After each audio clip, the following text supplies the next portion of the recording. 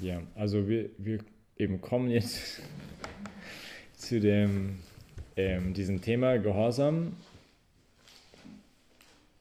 Die Therese von Avila sagt Folgendes, sie sagt, es gibt keinen Weg, der so schnell zur höchsten Vollkommenheit führt, wie den Gehorsam.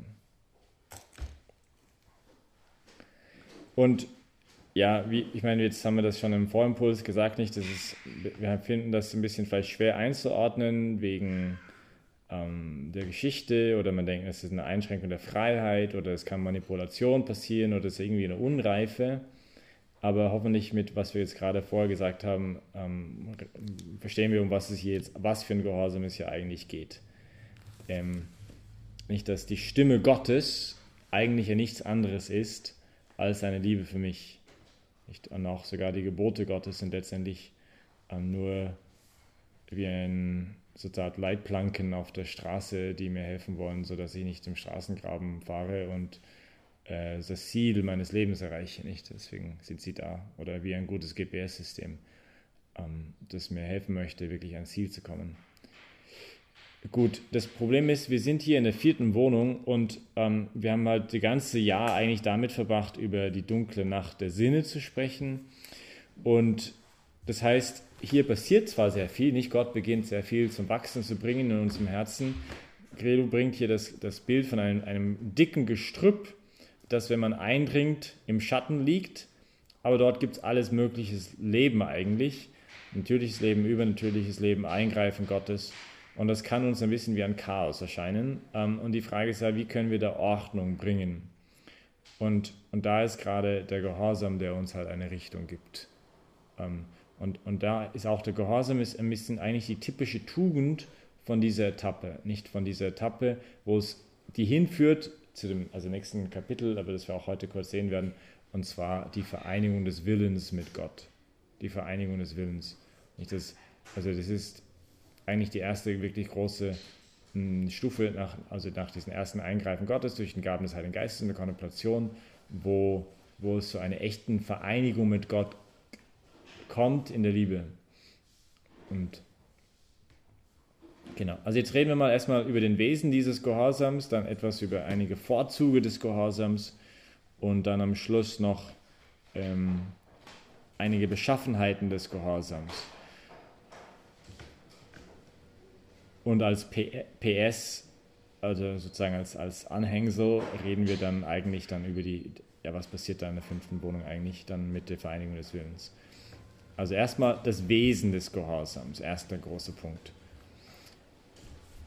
Man könnte es definieren als eine Tugend, die den Menschen mit Gott eint, da sie ihn den göttlichen Willen unterwirft, den Gott selber geoffenbart hat oder den er durch seine Stellvertreter kundtut. Also eine Tugend, die den Menschen mit Gott eint. Eine Tugend, was ist eine Tugend? Eine Tugend ist eine stabile Eigenschaft, die einen Menschen dazu führt, etwas zu unterlassen oder zu tun. Zum Beispiel, ich putze jeden Tag meine Zähne nach dem Frühstück. Und nach einer Weile, dass ich das mache, also diese stabile Eigenschaft ist wie entstanden, indem ich es immer wieder tue. Dann muss ich nicht groß drüber nachdenken. Also es drängt mich ins Badezimmer, meine Zähne zu putzen. Also blödes Beispiel. Oder, ja, also nicht, es entstehen halt, also eine Tugend ist eine gute Gewohnheit. Und wie entsteht die? Durch wiederholtes Tun. Und diese Gewohnheit oder diese gute Gewohnheit ist eine stabile Eigenschaft. Nicht, es wird etwas geformt in mir, das mich dazu tendiert oder mich dazu hinzieht oder dazu ausrichtet, etwas zu tun und zu unterlassen. Und zwar mit Leichtigkeit, fast eine erste Reaktion. Das ist nicht irgendwie, ich habe mich halbwegs im Griff, so dass es braucht jetzt keine enorme Willensanstrengung mehr, wenn die Tugend geformt ist. Deswegen sind die Tugenden so unglaublich wertvoll, nicht? Deswegen auch sagt Therese von Avila in ihrem Buch, in diesem Vergleich, das Wasser ist für die Blumen und für sie, also im Garten Gottes. Und das Wasser ist das Gebet und die Blumen sind die Tugenden. Nicht? Weil das ist gerade das, was uns dann immer mehr Christus ähnlich macht, sind ja gerade die Tugenden. Nicht? Da werden wir immer mehr ihm gleichförmig in diesen Tugenden. Also Gehorsam ist eine Tugend, die den Menschen mit Gott eint.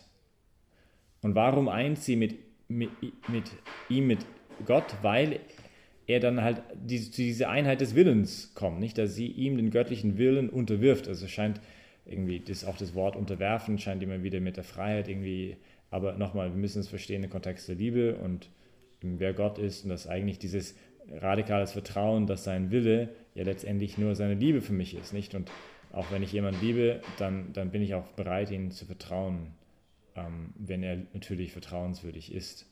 Und das ist Gott, natürlich, unendlich.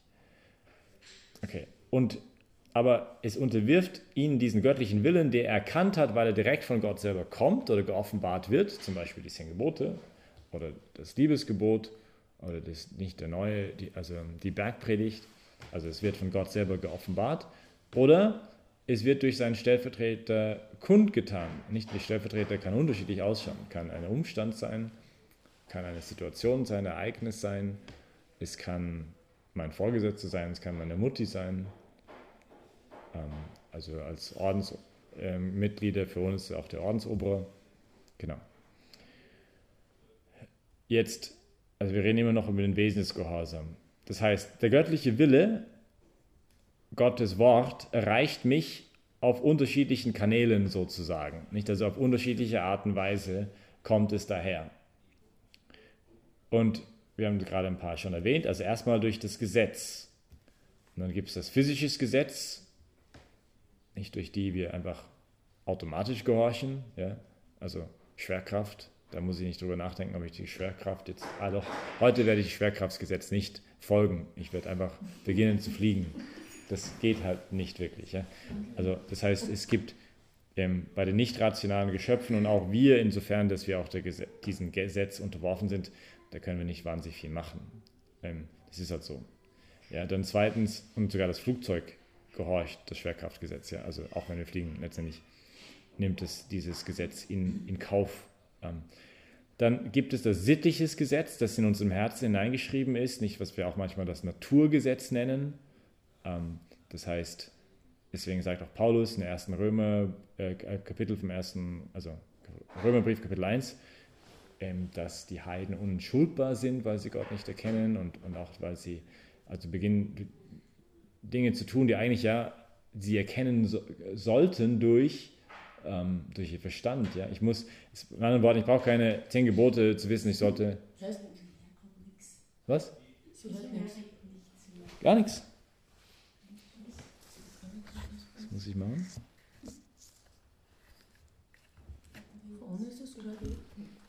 Kann das sein, dass die Batterie da ist? Weil an ist es geschaltet. Hallo? Gar nichts. Also an ist es. Herr Pfarrer? Wie bitte?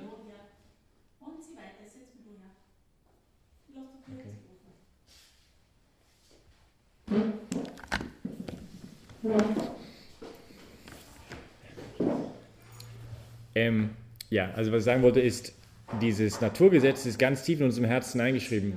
Jetzt geht's wieder auf einmal. Vielleicht gab es einen Wackelkontakt irgendwo. Und ich brauche nicht die 10 Gebote zu wissen, dass ich meine Omi nicht umbringen sollte, zum Beispiel. Es ist einfach natürlich, das ist in Menschen ganz fest hineingeschrieben. Dann gibt es die Offenbarung durch die Bibel, durch den Herrn, der uns sozusagen neue Dinge offenbart, die wir vorher gar nicht wissen konnten, also durch das reine Naturgesetz. Ja, also auch das Liebesgebot, liebet eure Feinde. Ja, das ist nicht unbedingt uns gleich einsichtbar, dass es so ist. Ja. Oder die Liebe zu Gott. Und so, das wieder nicht. Kontakt. Es muss ein Wackelkontakt sein.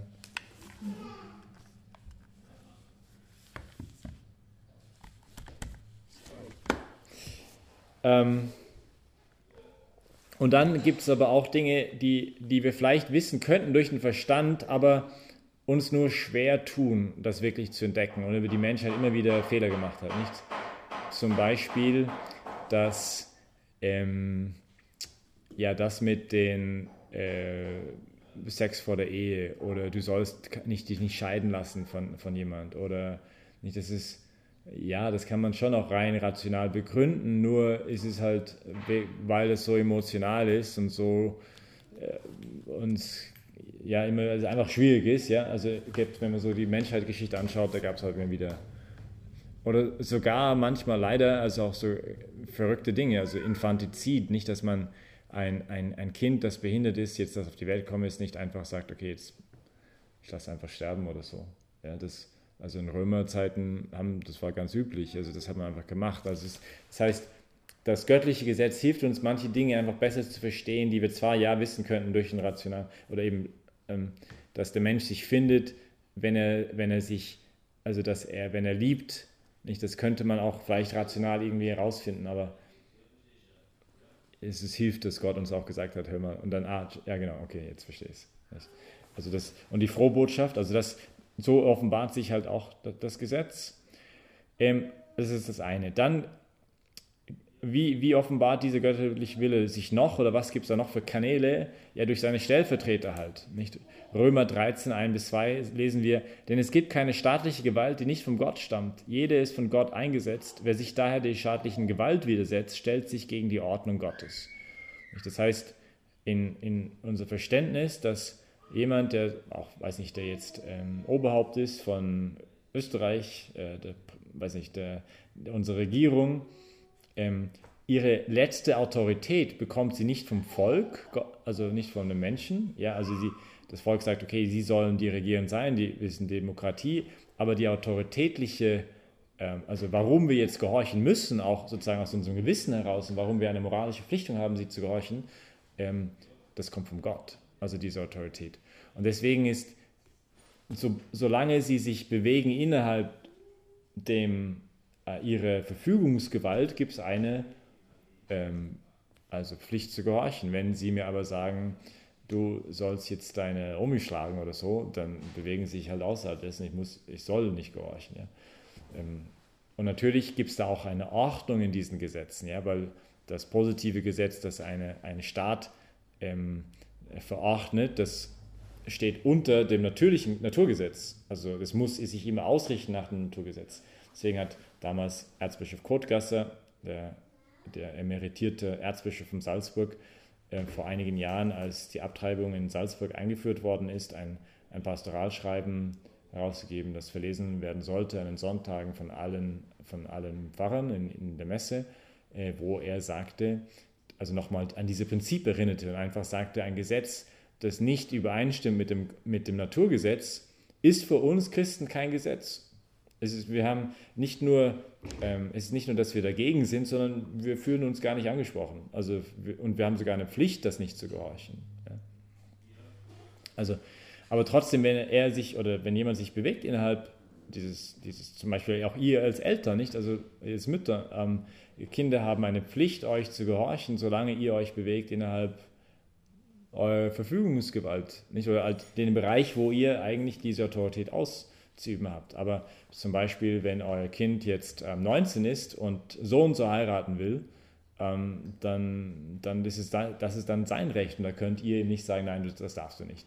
Das ist dann nicht mehr innerhalb von, verstehst du, also das ist eben, also diese Autorität, die wir haben, ist eine partizipierte Autorität, also es ist eine Teilhabe an die Autorität, die letztendlich von Gott kommt. Nicht?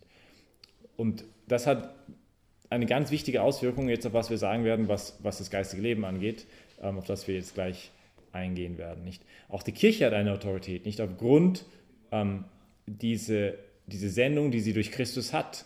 Also wenn ihr die Sünden vergebt, denen werden sie vergeben. Nicht, was ihr binden werdet auf Erden, werdet ihr nicht auch im Himmel gebunden sein. Natürlich auch nur innerhalb den Rahmen, wo die Kirche ihre Autorität ausüben soll. Zum Beispiel, wenn sie jetzt Straßenverkehr beginnt zu regeln, das hat nichts mit, also es ist nicht innerhalb des, ja, ich glaube, das ist einsichtig. Und dann gibt es noch ein letzter Kanal, wie sozusagen dieser göttliche Wille sich uns offenbart. Und das ist jetzt nicht durch das Gesetz, nicht durch die Stellvertreter, sondern durch ein direktes Eingreifen Gottes, nicht durch innere Erleuchtung, durch den Heiligen Geist, der zu unserem Herzen spricht.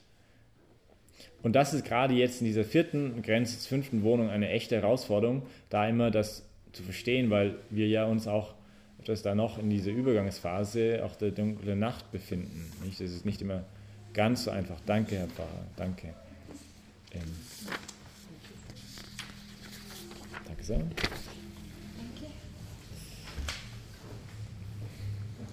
Okay, also jetzt, das ist also das Wesen des Gehorsams. Jetzt reden wir noch über die Vorzüge des Gehorsams. Ein erster Vorzug einfach besteht darin, dass er Ordnung schafft. Ich vermute, die Batterie ist wahrscheinlich leer, weil es geht manchmal an, manchmal aus. Okay, dann wollen wir gleich wechseln. Machen wir das gleich.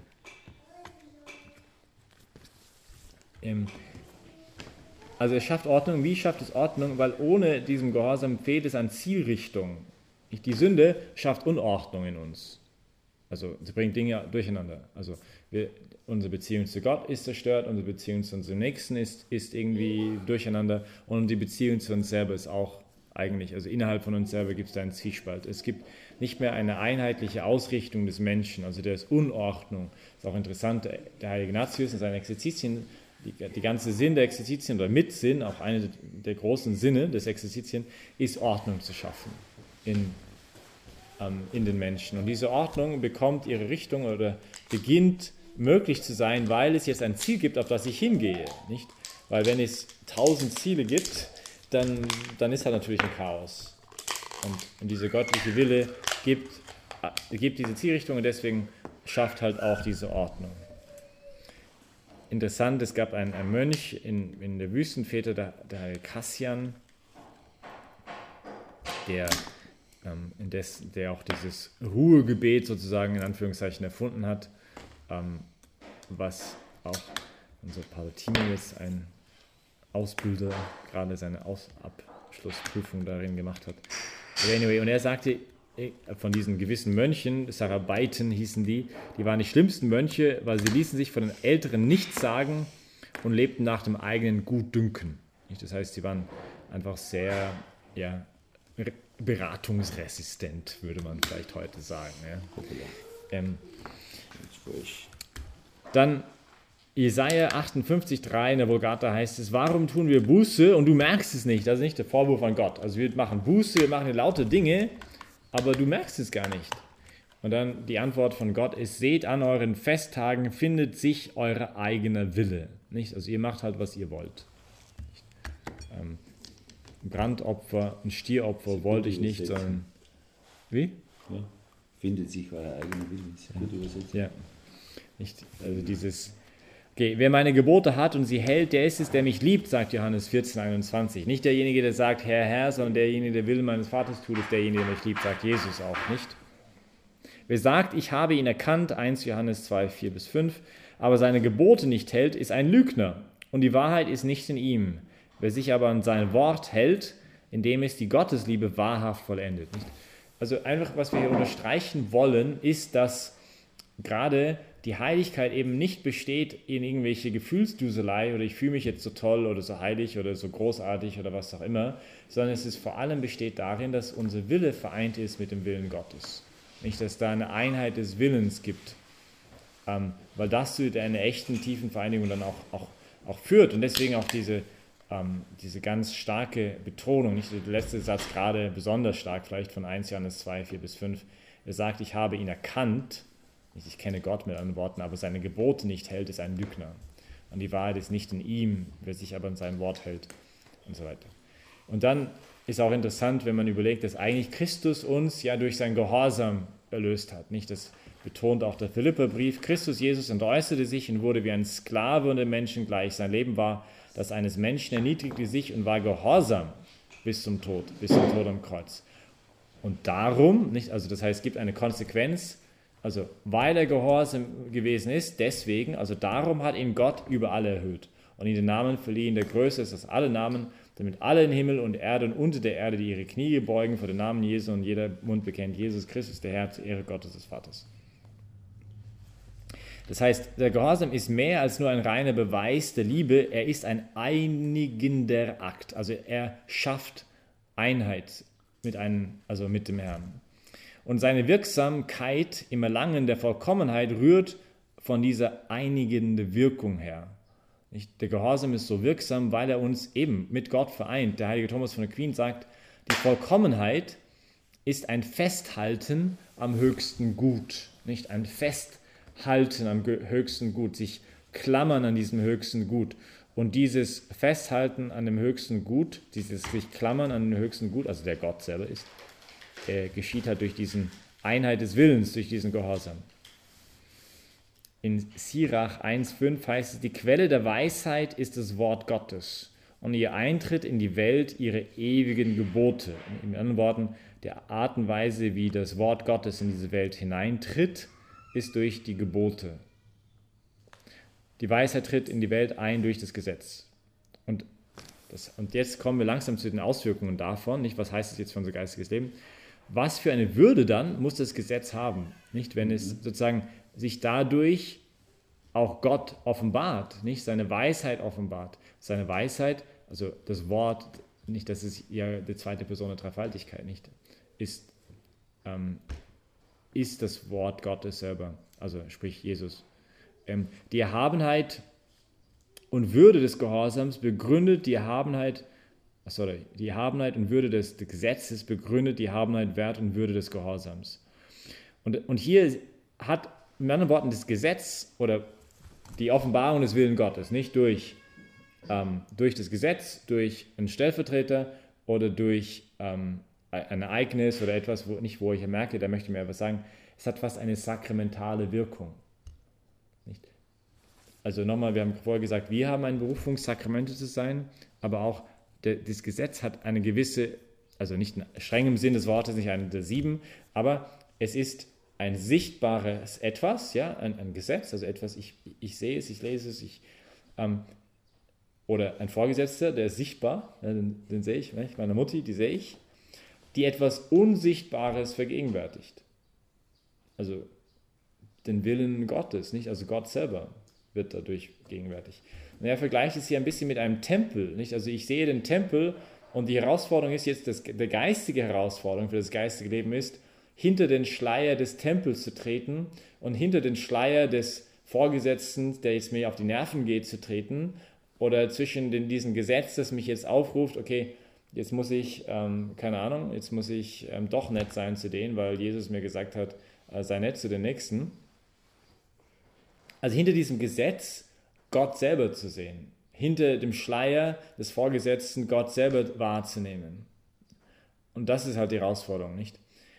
Das heißt, es geht im Gehorsam nicht einfach darum, ein äußeres Gesetz zu folgen, sondern seinen eigenen Geist diesem Geist zu fügen, diesem Geist Gottes, der dadurch offenbar wird. Bildlich gesagt, eben, der Gehorchende überschreitet die Schwelle des sichtbaren Tempels, das Gebot, und sucht Gott selbst zu erreichen, der im Tempel wohnt und diesen durchwaltet. Dann ist halt die Frage, die auch Gelo sich stellt, ist das nicht eine Übertreibung? Nicht das. Eben, das würde ja fast das Gesetz auf der Höhe zum Beispiel einer Eucharistie setzen oder sowas. Und natürlich ist das nicht auf dem gleichen Niveau, nicht? Also es ist nicht auf der gleichen Ebene, aber es ist trotzdem eine Art und Weise, wie sich Gott halt auch offenbart, nicht zu uns. Und hier schreibt er über 3 verschiedene Arten und Weise, wie der Mensch sich mit Gott vereint. Das erste, eine höchste Form ist natürlich Eucharistie, weil hier haben wir das Sakrament im strikten Sinne.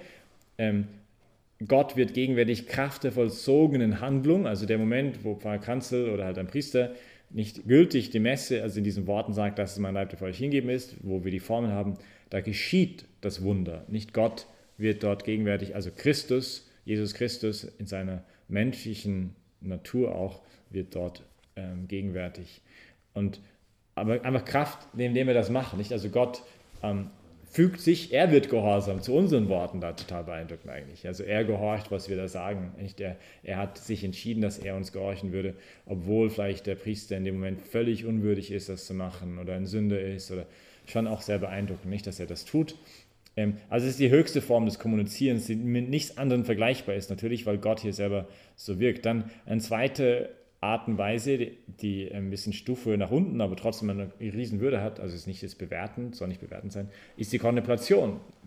aber nicht jetzt wieder die menschliche, eine einfache Blick auf die Wahrheit durch den Einfluss der Liebe, das ich jetzt mache, sondern die Kontemplation, von der wir gesprochen haben, das beginnt in der 4. Wohnung, dieses Eingreifen Gottes, wo Gott selber unseren Verstand und uns sozusagen an einen Gegenstand klebt, dass er selber ist, nicht was wir in den letzten Betrachtungen auch besprochen haben.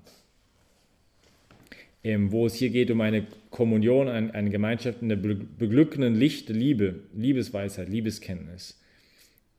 Und das steht jetzt noch über den Gehorsam, da Gott direkt durch den Gaben des Heiligen Geistes eingreift. Und dann kommt aber auch der Gehorsam durch die Hülle des Gesetzes oder des Vorgesetzten, durch die Liebe, die im Willen verankert ist. Jetzt das Interessante aber, der Punkt ist nicht sehr, soll ich sagen, also sehr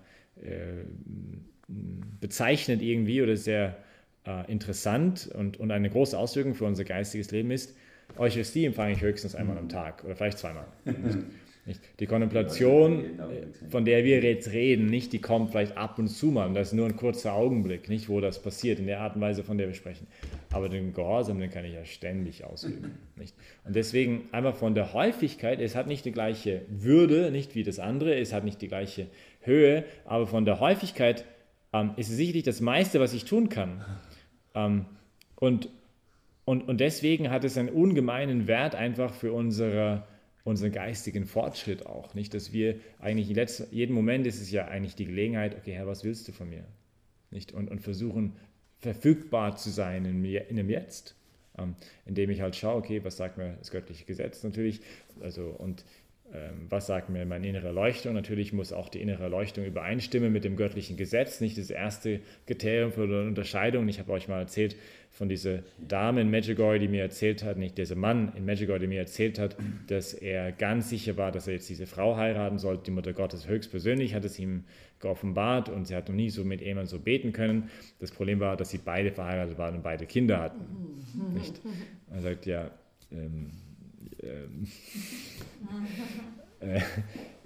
auch wenn ein Engel des Lichts ein anderes Evangelium verkündet, als ich euch verkündet habe, sagt Paulus nicht dann.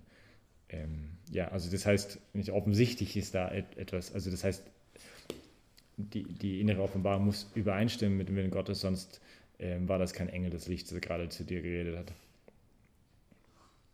Sondern vielleicht irgendein anderer Engel. Aber trotzdem, der Punkt ist, also hier gibt es halt, ich meine, da haben wir ein geniales Mittel, um diese Vereinigung mit Gott voranzutreiben. Auch auf unserer Seite versuchen, unser Bestes da zu tun. Einfach wegen der zeitlichen Ausdehnung in unseren Möglichkeiten. Natürlich ist da jetzt aber die Frage, okay, wie erkenne ich diesen Willen? Und wir haben schon jetzt ein paar Aspekte erwähnt, eigentlich nicht. Also die Gebote, durch die Vorgesetzte, durch die Erleuchtungen, durch die Unterscheidung der Geister und so weiter. Interessant ist, dass diese Vereinigung mit Gott durch den Gehorsam uns auch eine innere Kraft gibt, das zu tun, was das Gesetz sagt. Ja, das sagt auch die Heilige Schrift im Psalm 26 in der Vulgata: Gehorcht mutig und euer Herz wird erstarken. Das ist interessant. Also, das heißt, manchmal fühlen wir uns überfordert, nicht mit irgendwas, was vielleicht wir merken, dass Gott eigentlich von uns bittet und durch eigene Kraft werde ich das sicherlich nicht schaffen. Aber wenn wir uns dann doch sozusagen hineinwerfen in Gottes Hände in Vertrauen, dann merken wir, dass unser Herz erstarken wird. Warum? Weil wir durch den Gehorsam ja wirklich vereint werden mit der göttlichen Weisheit, mit der ganzen, und deswegen, wir werden vereint mit diesem Gott, der und dadurch haben wir auch Teil an seiner eigenen Kraft. Nicht? Und deswegen spürt man auch das gerade sehr oft. Das ist sehr tröstlich, finde ich, nicht? Weil anfänglichen vielleicht Zögern oder Angst oder man ist seiner eigenen Schwäche bewusst und da gewinnt der Gehorchende an Kraft, um an das Ziel zu erreichen. Gott hat uns nicht einen Geist der Verzagtheit gegeben, sondern der Besonnenheit, der Kraft und der Stärke. 2 Timotheus 1,7. Oder ein anderes Zitat aus Sprichwörter 21, 28, wer gehorcht, kann von seinen Siegen reden. Nicht? Also wenn wir gehorchen, dann können wir uns von unseren Siegen reden, weil Gott uns dann auch hilft, diese Siege zu erringen. Zur Vollendung gelangt ist Christus für alle, die ihm gehorchen, der Urheber des ewigen Heils geworden. Hebräer 5,9. Okay, also das ist jetzt Vorzüge des Gehorsams und jetzt reden wir noch über die Beschaffenheit des Gehorsams. Also erstens ist der Gehorsam, von der wir reden, geordnet. Das heißt, hier ein Zitat, Seite 761, der Gehorsam ist dann geordnet, wenn sich der Gehorchende jedem Stellvertreter Gottes unterordnet, und zwar in dem Bereich, auf dem sich dessen Autorität bezieht. Und eigentlich das haben wir jetzt schon erwähnt, nicht? Also ich soll den Staatsoberhaupt gehorchen in dem Bereich, auf dem sich dessen Autorität bezieht.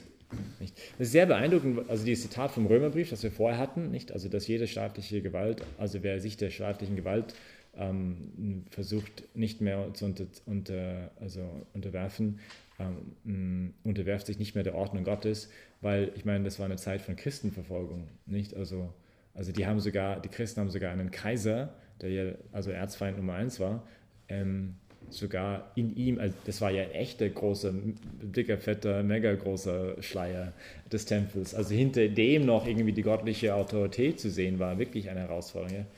Und vielleicht auch, ja, also sage ich mir halt manchmal, gut, dann über denjenigen, der gerade auf die Nerven geht, dann vielleicht ist es dann ein ziemlich kleiner Schleier im Vergleich zu dem mega großen Schleier, das die Christen da haben sehen müssen. Ja? Aber gut, der Punkt ist halt auch, dass dieses Geordnetsein nicht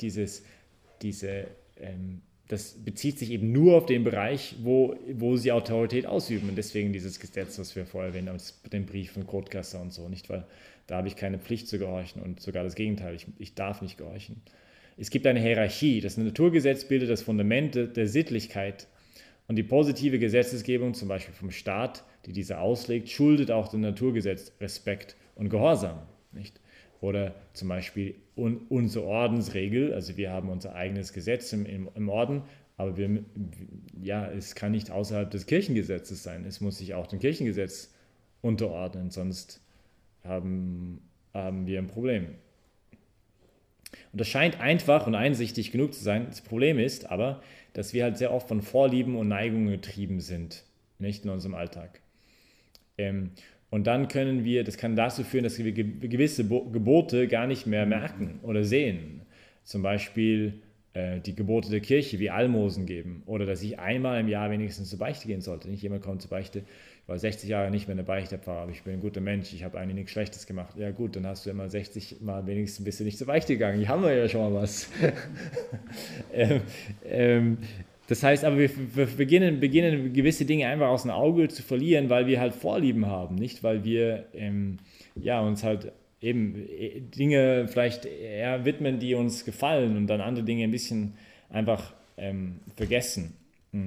Oder es gibt andere Bereiche, die Gewissensbisse hervorrufen, die eigentlich nur bei schwerwiegenden Sünden auftreten sollten. Zum Beispiel, man beichtet, ja, also hat mir jetzt passiert auch in Salzburg, ja, jemand kommt, okay, ich weiß nicht, ich habe mit meinem Freund geschlafen und ich habe geraucht. Einmal, und es tut mir echt leid, ja, warum habe ich das gemacht und so. Und dann habe ich, keine Ahnung, meine Mutter angeschrien und dann habe ich, also in einem Atemzug, ja, ich habe mit meinem Freund geschlafen, ich habe die Leute schlecht geredet, ich habe einmal geraucht, ich habe den Müll nicht getrennt. Ja, also ich übertreibe jetzt ein bisschen, ja, aber verstehst du ja, also das ist natürlich nicht auf dem gleichen Niveau, ja, ich habe einmal geraucht, will man sagen, es ist noch nicht mal ein Problem, wenn wir einmal rauchen, also du sollst deine Gesundheit nicht gefährden, aber einmal rauchen gefährdet auch nicht deine Gesundheit, ja, du sollst halt nicht jetzt so oft rauchen, dass du beginnst irgendwie die Gesundheit zu schädigen, ja, ist ein Problem. Oder die Müll nicht zu trennen ist jetzt keine Sünde, bitte, ja. Wir sollten vielleicht den Müll trennen, um uns der gesellschaftlichen Ordnung halbwegs irgendwie zu fügen, aber es ist nicht auf dem gleichen Niveau wie, du hast gerade so schlecht über jemanden geredet, dass er seine Arbeit verloren hat. Ich meine, also das heißt, deswegen ist es manchmal ein bisschen schwieriger, nicht? Weil wir da halt in Vorlieben fallen und die Dinge nicht mehr so richtig, also der Punkt ist hier, wir müssen halt auch schauen, dass es eine Gewichtung gibt von Dingen. Das war auch übrigens, warum die Kirche uns gebeten hat. Wir hatten früher eine riesen Ordensregel und da war, also wenn das alles in der Konstitution steht, zum Beispiel, weiß nicht, du sollst nicht 3 Stunden alleine mit irgendeiner Frau alleine im Auto fahren,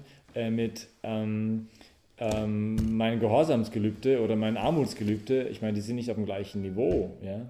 Also das ist nicht das Gleiche und deswegen sagt die Kirche auch, gut, ihr habt es in der Konstitution, bitte tut das Wesentliche und das andere könnt ihr irgendwo anders hinstellen, aber ihr müsst da eine Unterscheidung machen zwischen euren Regeln und das ist natürlich auch in unserem Alltag, in unserem Leben auch so.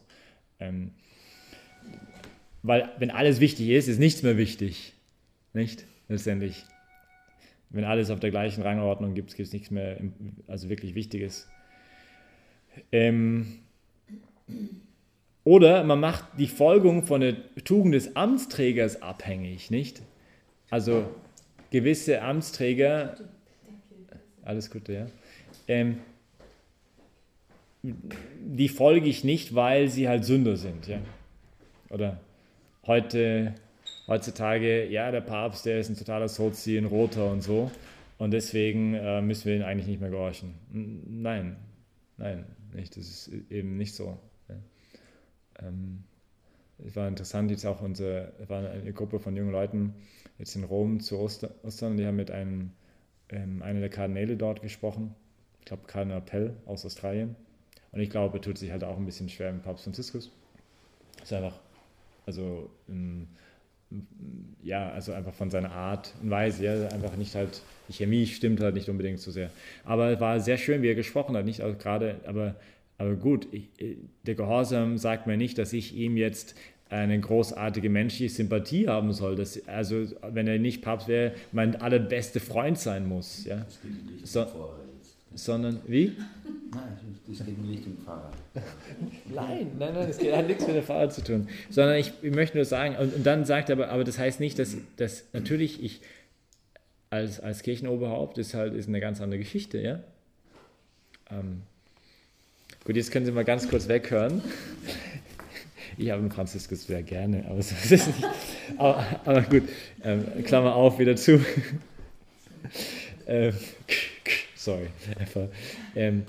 Aber unsere Staatsoberhäupter, nicht? Also, ich meine, sie sind in ihrer Funktion als Staatsoberhaupt, haben wir eine Verpflichtung, den Respekt zu zeigen. Ja, auch wenn man nicht völlig irgendwie sagt, der ist wirklich der Allerletzte.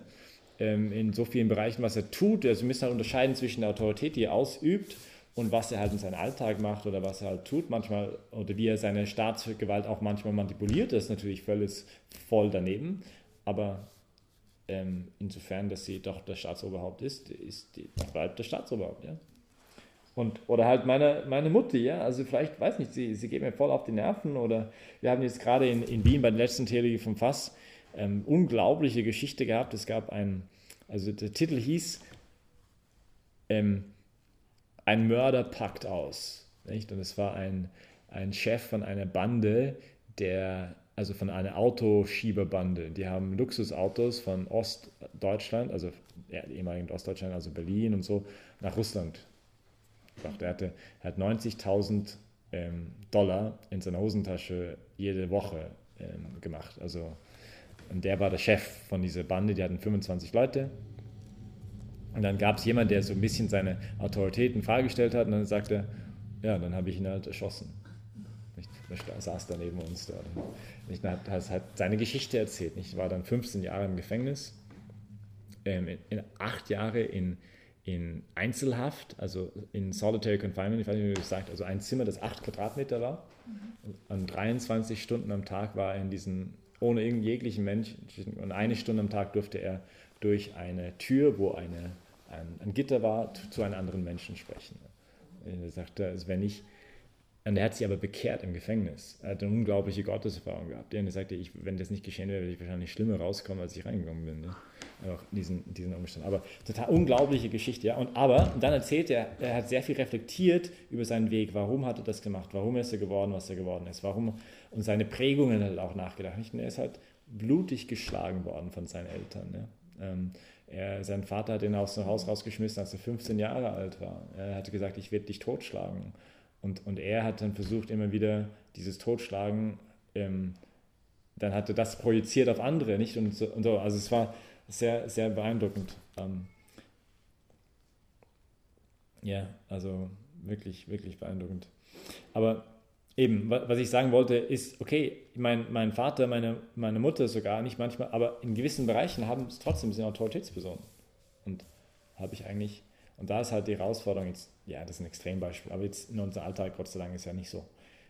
Sogar Christus selber sagt, was die Pharisäer und die Schriftgelehrten euch sagen, das tut, aber tut nicht, was sie tun. Nicht? Also, warum? Weil sie auf dem Stuhl Moses sitzen. Nicht? Also sie haben diese Autorität.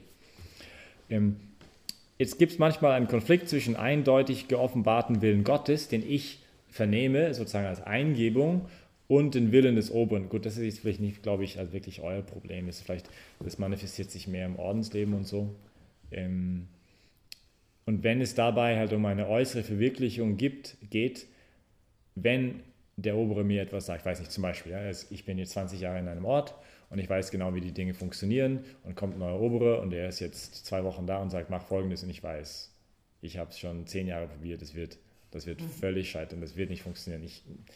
Und ich sage ihm das auch, ja. Ich sage, du, das wird nicht gehen, ich kenne mich. Und dann, nein, und der tut sich halt schwer, das halt irgendwie anzunehmen und sagt, nein, mach's trotzdem. Okay, wenn es nicht gegen das Gesetz Gottes geht oder so, muss ich halt gehorchen. Ich weiß aber im Vorhinein, und sogar, ich würde es versuchen, halt mich voll reinzulegen, obwohl ich genau weiß, es wird genauso scheitern wie alle. Das macht manchmal den Gehorsam ein bisschen schwierig, gerade, aber gut. Und dann haben wir noch eine Eigenschaft des Gehorsams, die wichtig ist, und zwar, es muss übernatürlich sein, wenn es für das göttliche Reich und den geistigen Wachstum irgendeinen Nutzen haben soll. Und was heißt das? Das heißt, dass wenn man im Gesetz und im Oberen durch den Blick des Glaubens Gott selber erkennt und Gott seine Unterordnung darbringt. Zum Beispiel, das hat auch Auswirkungen, aber nicht nur in Bezug auf unseren Vorgesetzten, sondern in Bezug auf diese Eingebungen Gottes oder auch das Gesetz Gottes. Ja? Wenn ich sage, okay, ich muss jetzt nett sein zu meiner Schwiegermutter oder ich habe dieses Gefühl, ja, ich bin kurz davor auszuzucken gegen meinen Mann, weil, keine Ahnung, irgendwas gerade gemacht hat. Dann kann es sein, dass mein Gewissen mir sagt, nein, das darf ich nicht machen, ich darf nicht machen. Wenn ich nur deswegen gehorche, weil diese Stimme es mir sagt, dann hat es noch nicht wirklich einen übernatürlichen Wert für Gott. Ja, es hat schon einen Wert. Es ist gut, dass ich nicht auszucke. Aber für geistiges Wachstum braucht es noch irgendwie einen Schritt weiter. Nicht, wo ich sage, okay, ich versuche jetzt also was er hier sagt, wenn man im Gesetz und im Oberen durch den Blick des Glaubens Gott erkennt und Gott seine Unterordnung darbringt. Das heißt, wenn ich das jetzt sage, nicht weil es irgendwie, okay, ich muss es jetzt machen, sondern ich versuche meinen Glaube zu aktivieren, nicht? Also diesen Scheibenwischer, der uns hilft, dieses Wasser, das auf meiner Windschutzscheibe jetzt ist, verärgert sein, was auch immer, dem nicht klar das Gesetz Gottes jetzt sehen lässt, also das wegzuhauen, sodass ich durch das Glas, durch diese verdeckte Scheibe jetzt Gott selber sehe und sage, okay, Herr, aus Liebe zu dir mache ich das jetzt. Nicht? Obwohl, also ich weiß, dieses Gesetz, du sollst dein das Nächsten lieben wie dich selber, das ist die Art und Weise, wie ich dich lieben kann. Ja? Und gerade auch, steht es hier, also das heißt, es braucht einen weiteren Schritt, es ist nicht einfach nur ein Gehorsam um des Gesetzes willen. Und deswegen, der erste Vortrag, den wir heute gesagt haben, nicht? Also das Gehorchen, um dem es geht, ist ein Versuch, sich mit dem Herrn zu vereinigen. Nicht? Es ist aus Liebe. Und da braucht es auch diese übernatürliche Motivation, ein übernatürliches Ziel. Warum übernatürlich? Weil es uns sozusagen erhebt über nur diese natürlichen Beschaffenheiten oder die Gegebenheiten, die ich jetzt sehe, und mich auf Gott ausrichtet. Genauso ein anderes Beispiel. Also wir haben ja gesagt, der Gehorsam hat eine gewisse sakramentale Wirkung. Nicht? Das heißt, durch das sichtbare Zeichen wird etwas Unsichtbares gegenwärtig. Die Eucharistie funktioniert genau das Gleiche. Nicht? Also zum Beispiel, wenn jemand, der nicht gläubig ist, die Eucharistie empfängt, was passiert da? Gar nichts. Also ich meine, der Herr kommt trotzdem, ist für ihn leider ein bisschen ein Schmach vielleicht sogar und so. Aber für den Menschen, also das hilft ihn nicht wahnsinnig. Ja? Also wenn ich den völligen Unglauben der Eucharistie empfange, also für das geistige Leben hilft es nicht wahnsinnig viel. Die Kontemplation, der andere Weg zur Vereinigung mit Gott, passiert gerade durch den Glauben, mittels des Glaubens. Und dasselbe ist halt für den Gehorsam. Nicht? Die übernatürlichen Früchte des Gehorsams, Licht, Kraft, Fruchtbarkeit, werden nur durch einen durch den Glauben gelebten Gehorsam Eingang finden in mir. Und das hat eine Auswirkung, und zwar, es verlangt Anstrengung. Nicht? Das ist einfach, es braucht immer eine Aktivierung meines Glaubens in dem Moment. Sorry. Habe ich jemand getreten, glaube ich. Habe ich dich getreten? Nicht? Okay, gut, habe ich gar nicht gemerkt. Fast. Also, und das eben verlangt Anstrengung. Ich habe gedacht, ich habe sie getreten gerade. Nein, okay, gut. Okay. Also, das verlangt Anstrengung, besonders wenn man mit dem Vorgesetzten Schwierigkeiten hat, ja? Aber es braucht auch Anstrengung, vielleicht sogar noch mehr, wenn ich überhaupt keine Schwierigkeiten habe. Das heißt, wenn ich jemand bin, der sehr passiv ist, von der Naturell aus, und ich habe es gerne, wenn einfach mir Leute sagen, wo es lang geht und ich einfach die Dinge tue, ja, dann erhebe ich ja auch mein Gehorsam ist nicht wirklich ein Gehorsam Gott gegenüber, sondern es ist einfach, okay, ich folge einfach meine natürlichen Vorlieben jetzt eigentlich letztendlich. Ja. Ich tue das nicht als einen Akt der Liebe, ich erhebe diesen Akt, ich mache nicht größer als er ist, sondern ich werde einfach wieder gelebt, statt zu leben. Ja. Und was die Liebe ja ausmacht, dass es ein freier Akt ist. Und wenn ich einfach sozusagen mich gehen lasse durch den Gehorsam, das kann ja auch passieren,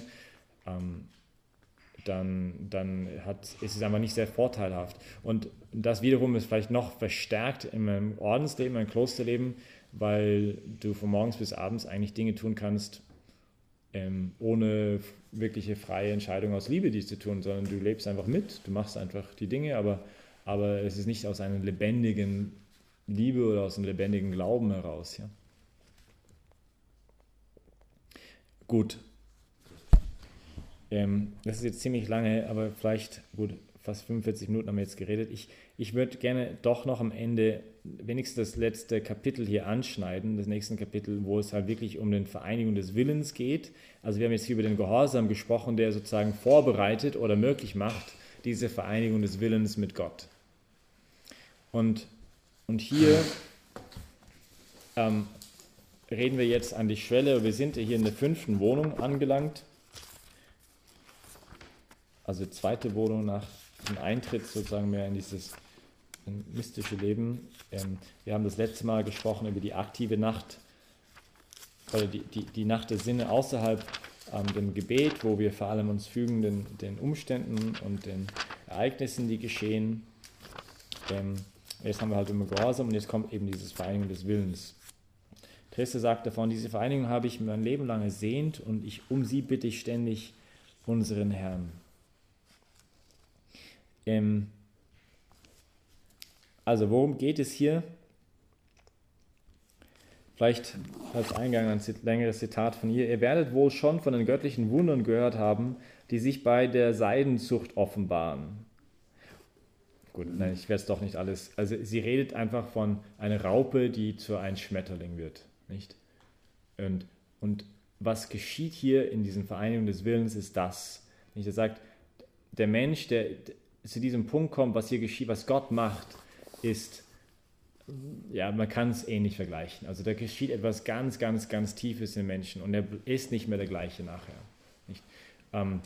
Es ist einfach eine echte Vereinigung mit Gott, die vielleicht am Anfang sehr kurz ist noch, dann in den höheren Wohnungen dann an Ständigkeit und an Festigkeit gewinnt, aber eben da passiert etwas ganz, ganz, ganz Tiefes. Und jetzt sagt sie, dass es ganz in unserer Macht steht, diese göttliche Wohnung zu bauen. Wir müssen es nur wie die Seidenraupe machen, von eigenen wegnehmen und es hergeben. Also, denn werden wir mit dem, was wir tun können, noch nicht ganz fertig sein, da vereint Gott diese kleine Mühe, die ein Nichts ist, mit seiner Größe und verleiht ihr einen so großen Wert, dass der Herr selbst der Lohn dieser Arbeit ist. Also auf, meine Töchter, machen wir uns schnell an die Arbeit und weben wir diese Hülle, nicht, also sie vergleicht diese Hülle, die die Raupe jetzt spinnt, nicht, um sich sozusagen da einzukerkern, also es ist so ein bisschen dieses sich geben, um sich zu finden. Das ist die Idee dahinter. Nicht? Also wir geben uns hin, die Raupe scheint sich irgendwie zu verlieren, aber kommt verwandelt raus. Sie scheint zu sterben, aber eigentlich gewinnt dadurch das Leben.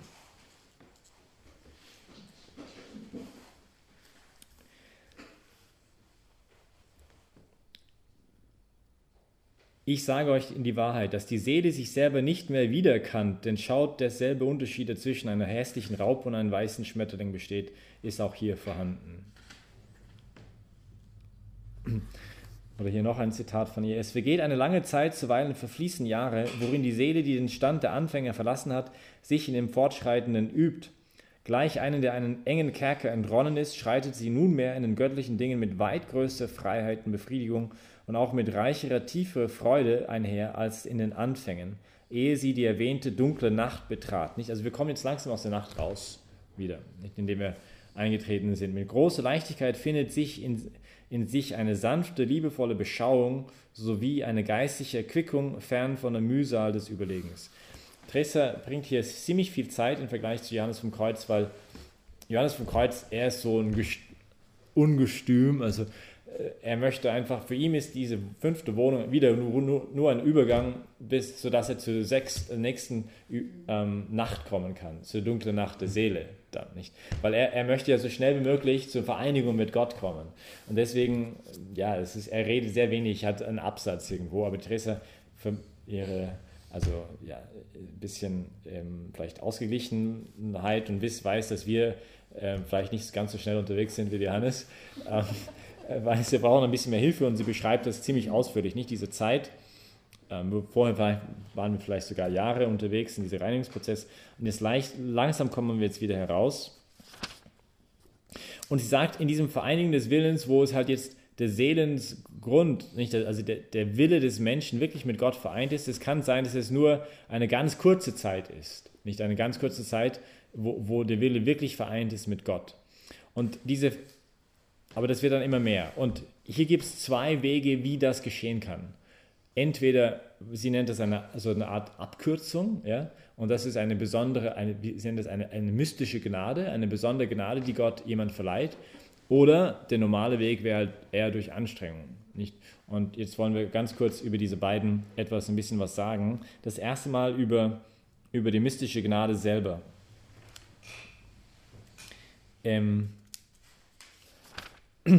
Was geschieht da? Hier ein Zitat von ihr, Paragraph 777. Ihr dürft nicht meinen, dass es sich dabei um etwas Traumhaftes handle, wie auf der vorherigen Stufe. Nicht, also in der vorherigen Stufe, in der dunklen Nacht, war einfach alles ein bisschen nebelig. Ich sage Traumhaftes, weil die Seele dort wie eingedämmert wirkt, sodass sie weder recht zu schlafen scheint, noch sich wach fühlt. Hier dagegen ist sie völlig im Schlaf versunken, in einen tiefen Schlaf, der sie den Dingen der Welt und sich selber gänzlich entrückt. Denn in der kurzen Zeit, die es dauert, ist sie wirklich wie ohne Besinnung, sodass sie nicht zu denken vermag, selbst wenn sie wollte. Kurzum, es ist, als wäre sie in allem der Welt gestorben, um noch tiefer in Gott zu leben. Darum ist es ein lieblicher Tod, ein Entrissen-Werden aus allem Tun, das der Seele möglich ist, solange sie im Körper weilt. Ich weiß nicht einmal, ob dem Leib dabei noch genug Leben zum Atmen bleibt. Eben habe ich darüber nachgedacht und es scheint mir, als atme er dabei nicht. Tut er es doch, so ist es jedenfalls nicht wahrnehmbar. Die Seele sieht nichts, sie hört nichts und versteht nichts, solange dieser Zustand anhält, der immer nur von kurzer Dauer ist und ihr noch viel kürzer erscheint, als er wohl in Wirklichkeit ist. Also, da geschieht etwas, was man eben nicht einfach herbeiführen kann, nicht? Wo einfach jetzt Gott sozusagen die Seelenkräfte aufhebt. Also ich kann nicht mehr denken, ich kann nichts mehr fühlen, ich bin irgendwie wie in einem tiefen Schlaf versunken, aber eben, wo ich merke, also Gott eben berührt die Seele. Nicht? Der kommt zu einer Vereinigung mit Gott, aber das ist nicht etwas, was wir irgendwie halbwegs irgendwie machen können. Nicht? Da tut er etwas wahnsinnig Großes und Tiefes in dem Herzen. Und zu Beginn nachher ist die Seele erstmal wieder mit Zweifel ein bisschen befallen. Nicht? Sie sagt, wird sie sich nämlich, solange sie noch keine große Erfahrung hat, nicht darüber klar, was da nun eigentlich war, also was war denn das gerade eben, nicht? Ob sie sich das nun eingebildet oder ob sie geschlafen hatte, ob es ihr von Gott eingegeben worden war oder ob vom Satan, der sich in einen Engel des Lichts verwandelt hatte. Von 1000 Zweifeln und argwohnischen Gedanken wird sie bedrängt. Und das ist gut so. Denn wie gesagt, sogar unsere eigene Natur kann uns in jedem Stadium zuweilen täuschen. Nicht, also dieser Anfang, auch, das hilft vielleicht auch demütiger zu sein und nicht irgendwie sich da etwas zuzuschreiben, auch ein bisschen vorsichtig zu sein, was war denn das jetzt eigentlich? Aber es kommt dann ein Moment, sagt sie, wo das nicht mehr, also dann ganz im Gegenteil, es ist dann so stark, dass man überhaupt keine Zweifel mehr haben, also kann, auch wenn ich es wollte. Nicht? Und sie sagt es so: Ich will euch doch noch ein deutliches Merkmal nennen, das euch vor Täuschung bewahrt, sodass ihr nicht zu zweifeln braucht, ob diese Gnade von Gott gekommen ist. Und zwar, Gott selber nimmt im Inneren dieser Seele Wohnung, sodass sie, wenn sie wieder zu sich kommt, es ist eine Art, also noch eine Mini-Ekstase, wenn man so will, ja, eigentlich, was da geschieht. Wenn sie wieder zu sich kommt, keinesfalls daran zweifeln kann, dass sie in Gott war und Gott in ihr. Mit solcher Gewissheit verbleibt ihr diese Wahrheit, dass sie selbst, wenn Jahre vergingen, ohne dass Gott ihr nochmals solch eine Gnade erwiese, sie dies nicht vergessen und nicht daran zweifeln könnte, dass er es war. Er will in die Mitte der Seele eintreten, ohne dass eine Tür geöffnet ist, so wie er zu seinen Jüngern hereintrat, als er sagte, der Friede sei mit euch, und das Grab verließ, ohne den Stein zu heben. Nicht? Auf einmal ist er einfach da und da ist nichts eigentlich, das er da machen kann. Also es ist einfach nur Seine Majestät ist da im innersten Wesen der Seele so nahe und so mit ihr verbunden, dass der Böse sich nicht heranwagen wird. Er wird dieses Geheimnis, also der Böse, noch nicht einmal verstehen.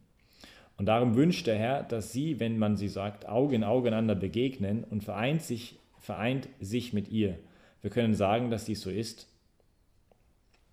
Anyway, also der Punkt ist, das ist eine besondere Gnade natürlich. Und jetzt sollten wir nicht denken wiederum, das ist für die ganz Heiligen oder da kommen wir eh nie dahin und so. Genauso wie wir mit der dunklen Nacht nicht denken sollten, da kommen wir eh nicht hin. Wir haben letztes Mal auch darüber gesprochen, nicht, dass die Teresa von Avila, Johannes vom Kreuz, meinen, dass eigentlich relativ rasch eintritt, also die dunkle Nacht, weil so war einfach die Trostlosigkeit beim Gefühl, also im Gebet, und ich habe keine Lust mehr zu beten und so, das kommt relativ schnell. Und relativ danach, also wenn wir da den Weg versuchen, wirklich weiterzugehen, ja, und diese Vereinigung mit dem Herrn zu suchen, dann ist die nächste Stufe halt die Vereinigung des Willens eigentlich. Nicht, das ist der nächste, was da passiert. Aber diese mystische Gnade ist nicht etwas, das wir jetzt irgendwie krampfhaft irgendwie suchen sollten, sondern wenn es geschenkt wird, dann ist es eben das, ein reines Geschenk. Das können wir nicht einfach irgendwie, ja, wir sollten es nicht krampfhaft suchen und vielleicht noch nicht mal wirklich bitten. Die Vereinigung mit ihm schon, aber nicht unbedingt eine besondere Gnade. Wenn er das schenken will, wird er das schon tun. Okay. Die Wirkungen davon, hier ist Gott mit der ganzen Seele vereint, nicht nur irgendwelche äußeren Kräfte. Er handelt hier im Tiefen, eine ganz tiefe Prägung, die tief und unveränderlich sind. Er gibt das Beispiel von einem Wachs, oder sie, glaube ich, Teresa, von Wachs und Siegel, also warmes Wachs, die Seele, die jetzt ein Siegel Gottes hineingeprägt bekommt. Und es ist mehr an sich geschehen lassen, als irgendwas anderes, nicht? Wo Gott jetzt ganz, ganz tief die Seele einfach prägt, und das auch sie sagt, da ist der Mensch einfach nicht mehr derselbe nachher. Also das ist einfach so eine tiefe Erfahrung, dass man das nicht, der ist einfach nicht mehr der gleiche.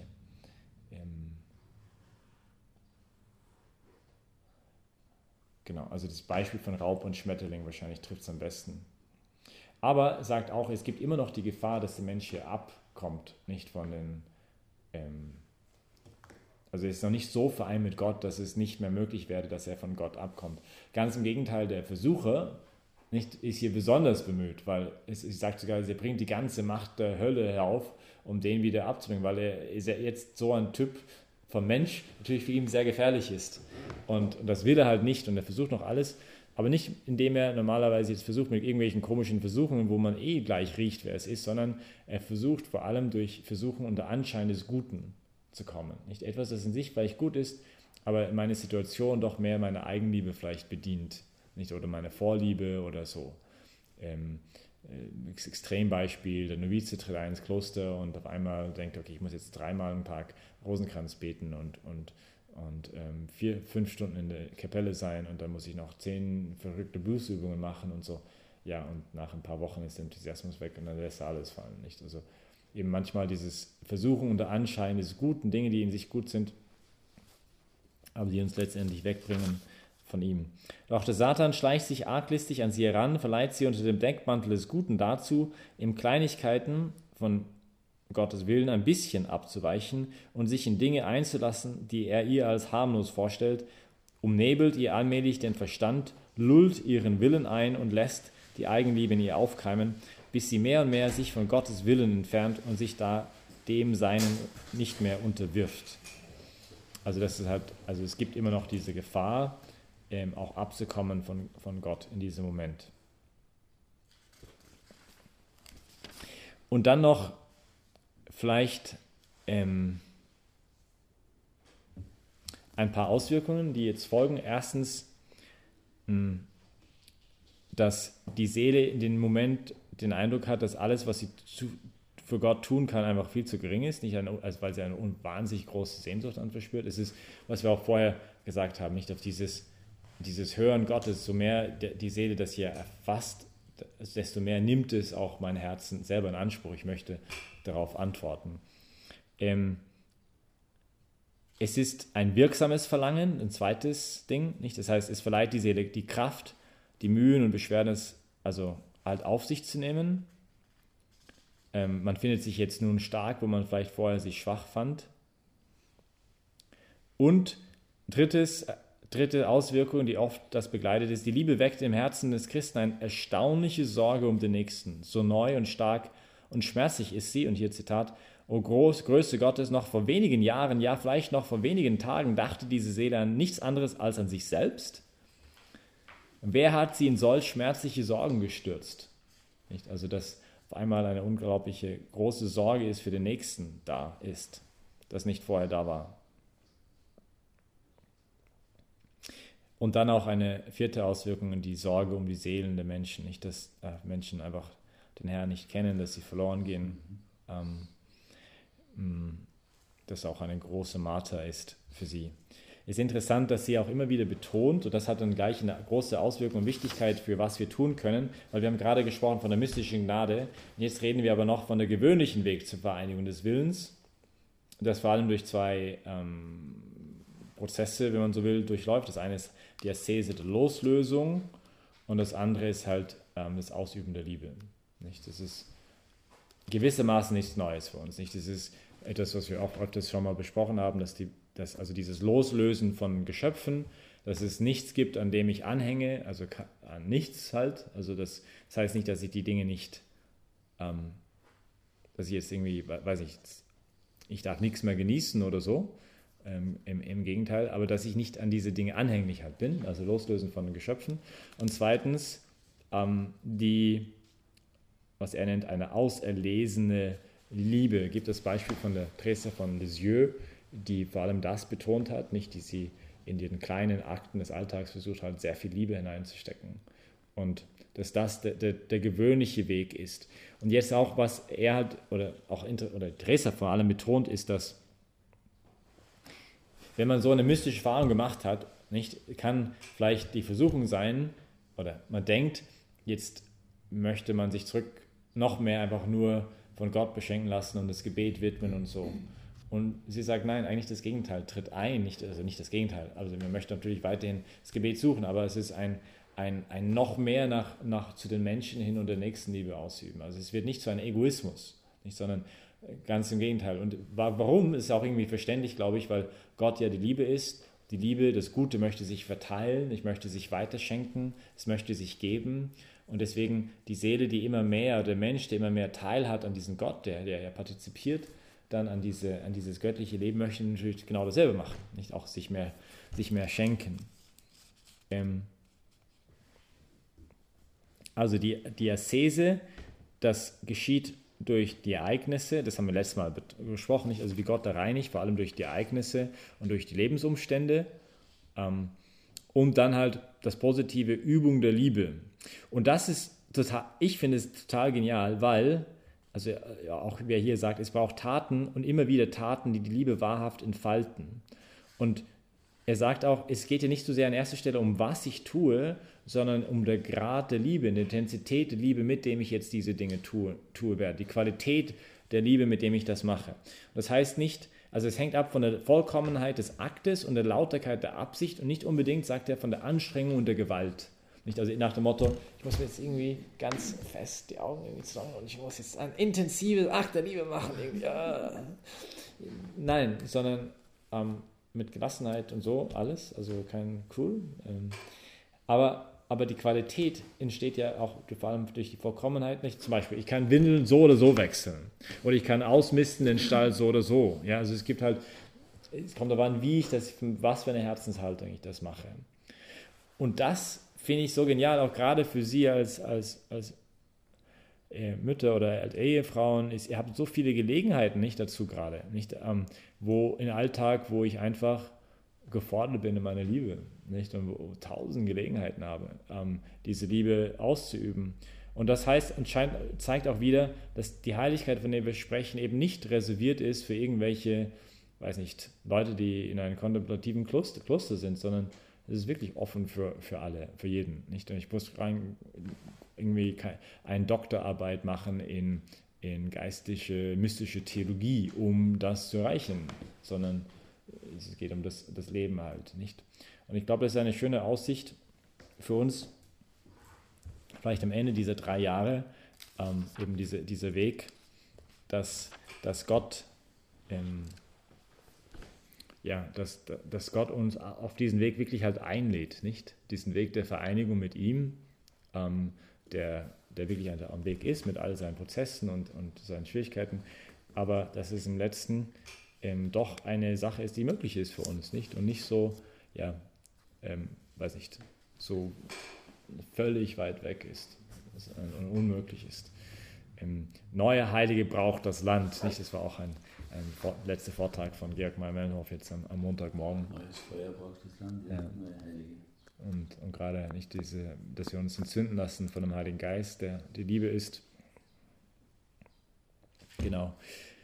Und ich glaube, das war's. Ich überlege jetzt noch, ob wir nächsten Monat noch vielleicht eine Zusammenfassung, oder ich muss noch überlegen, ob es jetzt Sinn macht, noch um ein Kapitel weiter anzuschauen. Aber ich glaube, wir beenden es jetzt eigentlich so langsam, weil wir jetzt halt in Bereiche hineinkommen, also außerordentlichen Gnaden, die Nacht des Geistes, das wird dann immer mehr so Dinge, die halt, es wird dann immer persönlicher, nicht? Und jeden von uns sind halt in verschiedenen unterwegs in unserer Beziehung zu Gott, und daher halt der Vorschlag, dass wir dann ab nächstes Jahr oder ab Herbst dann halt vielleicht einfach verschiedene Charaktereigen oder Züge von Jesus Christus uns vornehmen, also wieder einfach einen neuen Zyklus anfangen, der jetzt nicht das hier jetzt weitermacht, das haben wir jetzt 3 Jahre gemacht und ich glaube, das passt jetzt auch so langsam. Ja.